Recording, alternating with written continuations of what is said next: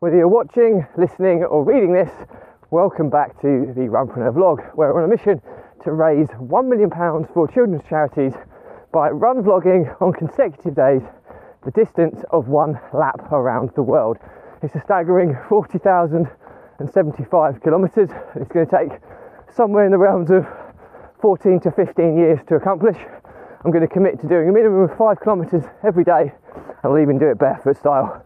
So there's plenty of time to raise that money. For those regular listeners will know that I vlog about helping people overcome the emotions of stress, overwhelm and anxiety by using exercise as a release mechanism. And it is Tuesday Tactics today, where we discuss all things business systems and outsourcing. It is a beautiful morning, the sun is shining, it's quite fresh but not too cold, so great running conditions. So as always, if you like this episode, we're going to talk about high-level property business systems. Okay, so if this is of any interest to you, please give it a like and subscribe, and let's get started.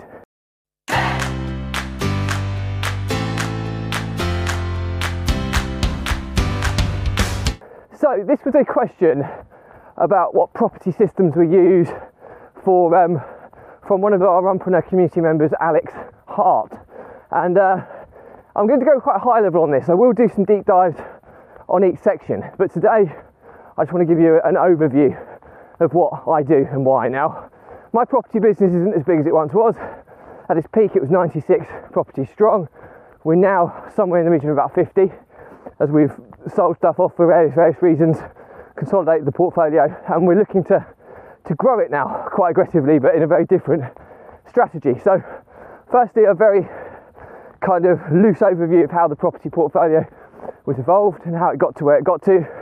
Is got involved in property in my early 20s, some 16 years ago, and we got involved in a lot of no money down strategies. A lot more difficult to do now, but you could do them. There was a bit of a loophole really. You could do it all legitimately, but we were ultimately buying properties below market value and getting 100% mortgages for them by using option agreements. And we did that. We basically bought 40 or 45 properties by recycling the same deposit over and over again. And once we got to that stage, the loophole was closed. The FSA got involved and said mortgage lenders need to ask certain questions that if you answered them, if you answer them in a certain way, i.e.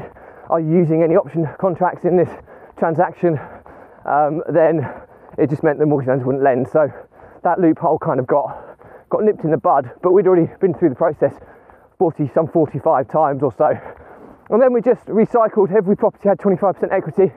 We just cyclically refinanced the money out, reinvested it, bought more, and it gradually got us up to 96 properties.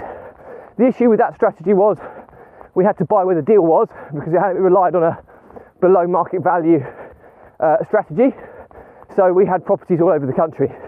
So roll on 15 years down the road, we had a mixed bag of buy-to-lets. We did a lot of HMOs, a lot of service accommodation, even a commercial to resi conversion, which went horribly wrong, which I still own. That we're now consolidating, getting rid of all the stuff that's out of our areas that we generally invest in, and now we're reinvesting funds into areas where we want to continue growing. So what we're doing now when we're buying properties is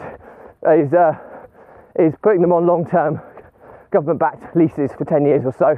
So it's a full repair and insurance lease, whereby we don't have any involvement in the running of it at all, but we just take the income from it. So it's a much more, and we're doing it with infrastructures that have got the ability to do it, rather than a Joe Bloggs rent guarantee scheme.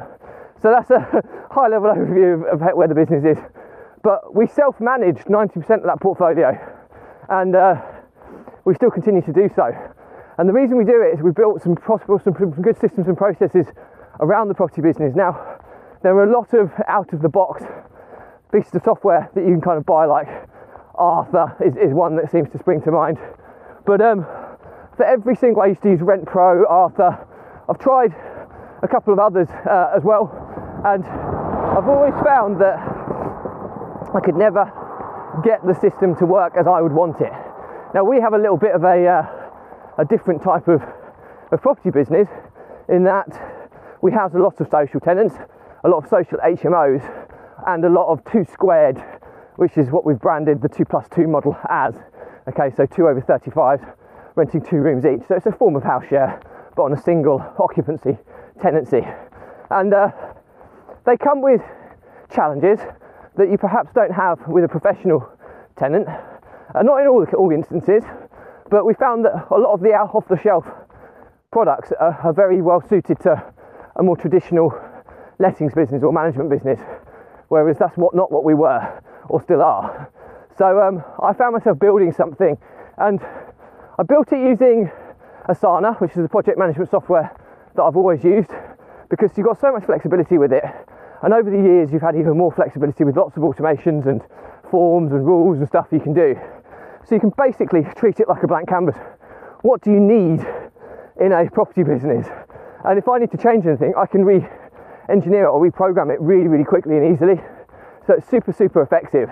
And I use one premium Asana account, which costs like 50 quid a month, so a business account, for the whole group of my companies. So when you break it, I've got 6 companies, so it's next to nothing. It's like 7 or 8 quid a month to kind of run it, where a lot of off the shelf will charge you by number of units or tenancies. A lot of them will have quite high subscription base, so cost is one reason to kind of do it yourself. Now if you were to use my setup and you only had one company, then yes, it would cost in and around the £50 a month bracket, but you don't necessarily need to pay for you could get away with £25 a month, though, the one level down, the premium based version, to do what I do. So how's it set up at a high level? Well, first and foremost, I have what we call a units board. Okay, this is where all of the unit information is stored. Okay, so all the properties, when we say units, it's more tenancies, but I don't call it tenancies because a tenancy is only a tenancy if you've got a tenant in it. If it's void, you can't really call it a tenancy. That's why we call them units. So rental units. The reason we call them units, it's not properties, because we rent a lot of rooms, so you might have 4 or 5 units in one property. So that's why we call it the units board. And it basically has every property listed and the number of units underneath it.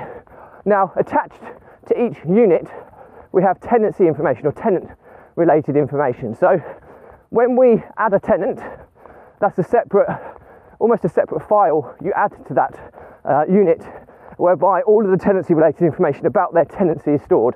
So the rent, the frequency, the date of the month, if they're paying for bills, all the different things. I mean, there's about 20 or 30 different fields in the tenant information that we capture at application level.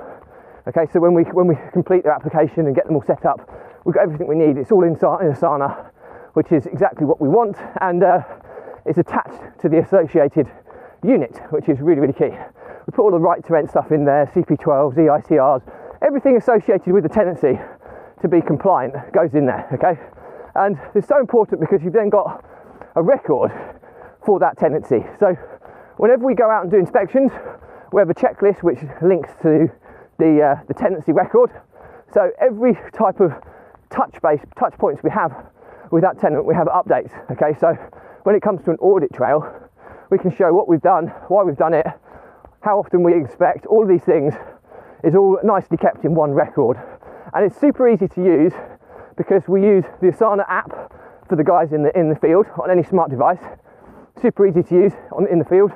And obviously for the administrative team, we have a really comprehensive platform to do it on the kind of desktop version of Asana. So that's kind of how we manage our tenancies. In addition to that, we have a board for tenant applications. So this is where we log all of the inquiries, and we have a form that's embedded into Asana, which is where we do application forms. So what that means is that we'll populate all of the information that will become a tenancy or a unit record if that person is approved at the application level. Okay, really, really important you do it there so you're not having to do things twice. And if they're rejected, we just put them in the archive, but they're still there. So that if somebody comes back a few years down the line, we can do a quick search in our tenant application records to see whether that person has applied before and if we've rejected them. If we've rejected them, we generally won't go back on taking them on at some point in the future. And you'd be amazed how many people you get coming back to you over the years. So you can swerve a lot of danger signs by having a record that you can search through. So that's our kind of tenant application side of things. We also have a separate project, okay, which is for CP12 renewals, a separate project for fire safety checks, a separate project for EICRs. Okay, these are things you have to do periodically, and you need a separate project because you can sort them in due date and you can see when things are due. So it's easy to keep on top of. Any documentation that gets done gets linked to the relevant tenancy and property in the units board. Okay, really, really important, the linkage side of things there. We then have a number of checklist forms that are embedded into Asana, like we have a property or tenant visit checklist. It's only a handful of questions, just checking kind of fire safety, making sure the house, picking up on any maintenance issues proactively. So anytime one of our members of staff liaises with a tenant or a property, they fill out this form. It takes 2 minutes to do. They do it on their smartphone, and it pulls straight into the Asana platform what's happened out in the field, and that way that the administrative team can action things. So if, for example, I don't know, as an example, somebody's gone out, they found out that the communal light isn't working, they put that down in the tenant property visit, it would get logged in the central Asana office, processed by the admin team, applied to the relevant unit, and that maintenance job would be put into the maintenance project to be actioned. So that's the next one that we have. We have an outstanding works project. So this is when it can be tenant disputes, it can be anything that's like a worksheet or a job sheet for the field. Okay, so anything that comes in from our inspections will come into that outstanding works side of things, and that's like a ticketing system, a help desk. We also have, so all of our inbound comms comes into that as well, which I'll tell you about in just a second. And what we do with that is it's like a ticketing system. So it's like it comes in, it has to be resolved. So if it can be resolved administratively, the admin team will deal with it. If it has to be resolved in the field, it will be scheduled for someone in the field to complete that job on whenever their next daily job sheet goes out, depending on the level of urgency. Now, there is some prioritisation that we follow there, so that it's not like a dripping tap is as important as a smoke alarm that's not working, for example. Smoke alarm is clearly more important, so that would always take precedence. So there is a prioritisation mechanism that the admin teams will apply to jobs, so that it will sort the order of outstanding jobs in order, which means that each day our team can get out there and can do the works associated with running the portfolio. So that's really, really important, the outstanding works. We also have an inbound comms. So basically we try and avoid inbound telephone calls wherever possible, apart from the extreme emergencies. And we have a web-based form, a text messaging service that the tenants can utilise, so that when they've got an issue, they put it in and it automatically then comes straight into Asana and it's logged in writing. So in emergencies we take calls, but we make it abundantly clear that it has to come through the channel. So if somebody reports something by the phone and it isn't an emergency, we say, right, you need to put that in a text message or fill out the web-based form, otherwise it won't be logged. And we just tell them that to get them, educated into how we operate, which then means it's in writing, and it then means nothing's missed. And obviously if the tenant doesn't do it, it hasn't been urgent enough for that tenant to warrant reporting it. So we always get that. And then we've got an audit trail to show that the tenant actually reported it, rather than phone calls that messages can be missed, etc., etc. So that's really, really important. The next stage is the financing side. So we use Xero and we use Receipt Bank, or what's now known as Dext. So we have the reporting side of things. We have a tracking category for every property, so that we can look at on a monthly basis and see how profitable our properties are. And if one is performing poorly for a considerable amount of time, then we make decisions about the long-term sustainability of it. So we're tracking everything by tracking code. Every tenant is a new customer in Xero as well, so all our rent statements come from Xero, and we're getting invoices raised for the rent every month, so it's very easy to track rent due against rent paid. And we have the accounting team. I have a whole finance team really that does all of the accounting for my group, and I also have a finance director as part of that who scrutinises the reports and stuff with me, which is invaluable. So I have a fully outsourced finance operation, but it is so important to run your business with financial clarity. So basically, customers are tenants, tracking codes are properties, so that you can get those reports. I have a balance sheet, I have a cash flow forecast, and I have P&L that we go through on a monthly basis with the finance director, and we set targets based on the financials. So really, really important. But We also then have a maintenance budget. This is important. This is, well, it's a field team budget more than anything. So cost of fuel, any outside contractors bringing in, any paid for on pay-as-you-go work that they're using, any supplies they're buying. We've historically monitored this, and we adjust the budget usually once a quarter, and we have a separate account that the maintenance or the field-based manager has access to, and he runs that. Now that's where Dext is used, so anything to spend, all receipts are photographed and inputted into Dext, which goes automatically into Xero and is catalogued, and rules are set up accordingly so that stuff is catalogued and itemised to the right department. You can also categorise expenditure against properties on Dext as well at that point of sale, so that the accounting team can see what expenditure has gone to which property. So again, that's super important that that's kind of dealt with. So that's kind of really high level how the property business runs. It sounds quite complicated. It was built up over a number of years, but we've kind of built it into something that's pretty easy to use now, and it just gives us so much flexibility. If we want to change anything, we can change it, whereas a lot of out-of-the-box software packages might be suitable in many respects, but I've tried some that sync with Xero and things like that, but they just don't. I mean, the other thing that's important as well is TransferWise. So we have a lot of remote workers or people from the Philippines. People call them virtual assistants. I think it's a bit of a slurred word now, so I like to refer to them as remote team members. Some in the Philippines, some in Bangladesh. We also have our finance teams based in South Africa, so we're a bit of a global operation in that regard. So we use TransferWise, and that protects risk on the financials. So the finance team do all the payments. The payment runs every week, but over the course of having financial clarity, we give the finance team budgets in TransferWise, and they have access to TransferWise. So basically we transfer once a month money into TransferWise, which covers all of the staffing costs, all of the one-off costs and things that we've budgeted for, and builds up a little bit of a fund for them to manage. So I don't have to do any payment runs or pay people.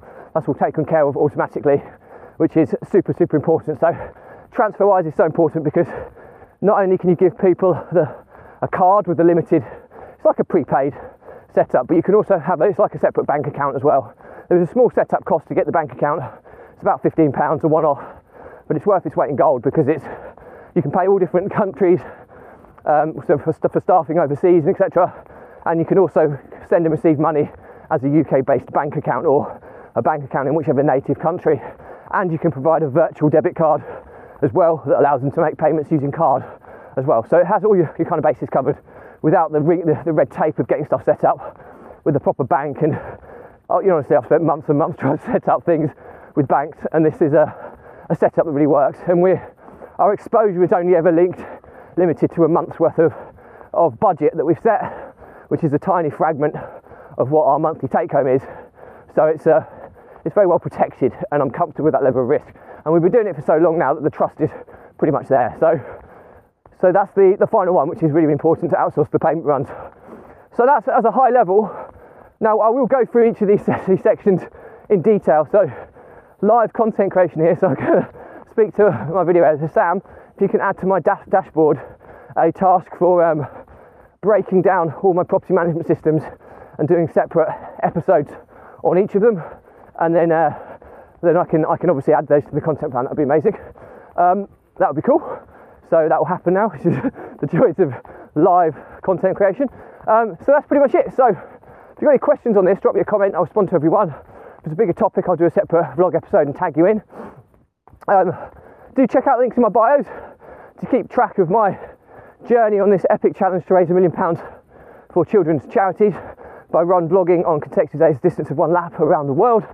And also you can access my content via video, audio, or blog form, so you can listen, watch, or read it, and it's all catalogued nice and neatly by playlist, so you can find topics that are very relevant to you nice and easily. As always, the content I talk about is about helping people overcome the emotions of stress, overwhelm, and anxiety by using exercise as a release mechanism. And it's so important because we all experience these pressures in the form of stress every day and every week, and if you don't release them with a release mechanism I use run vlogging as my release mechanism, and it just allows me to clear my head, process what's happened, gain clarity on where I am, refocus and move on. If you don't have that process in place, those stresses and pressures build up like pressure in a pipe, okay? And without a release mechanism, the pressure builds. Before you know it, you start being overwhelmed.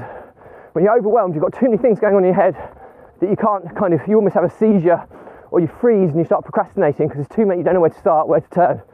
And then very quickly from that stage, if you don't release it, it turns into anxiety or panic. And then you're kind of flirting with mental health issues, which is something that we clearly want to avoid. Now, I've been there. I've lost multiple businesses because of these reasons. I've lost multiple business partners, and I've almost been bankrupt over the years because of this. So I know what it's like, and there's no coincidence that since I've been using my release mechanism, which is my running vlog, that in the past 10 months of doing so, I've made more progress than I had done in the previous 4 years. So there's no coincidence. Hopefully there's enough social proof this stuff really works. So my pledge to you, if you are somebody who's struggling with these emotions and managing them, drop me a message, okay? There's no catch here. There's no sale ever on the Runpreneur vlog, okay? It's all value giving, and it's about raising money for good causes like children's charities. So there's no ever any sale. So reach out, drop me a message, and we'll jump on a quick call. Many have already done so, and I'll talk you through some simple steps that you can use that I know are going to be transferable into your life, and they'll make a huge difference. And many have taken me up on this, and I know we've made some really positive differences to so many people's lives already. And I always said, if this vlog helps just one person or saves one business, it's been 1,000,000% worthwhile. So that's it from me today. As always, like this episode, give it a like, comment, and a subscribe. Do check the links in my bio so you can watch, listen, and read it, and most importantly, keep up to date with my mission to raise £1 million for children's charities by run vlogging on consecutive days, the distance of one lap around the world. And all that's left to say is, as always, stay positive, stay happy, and I'll see you tomorrow.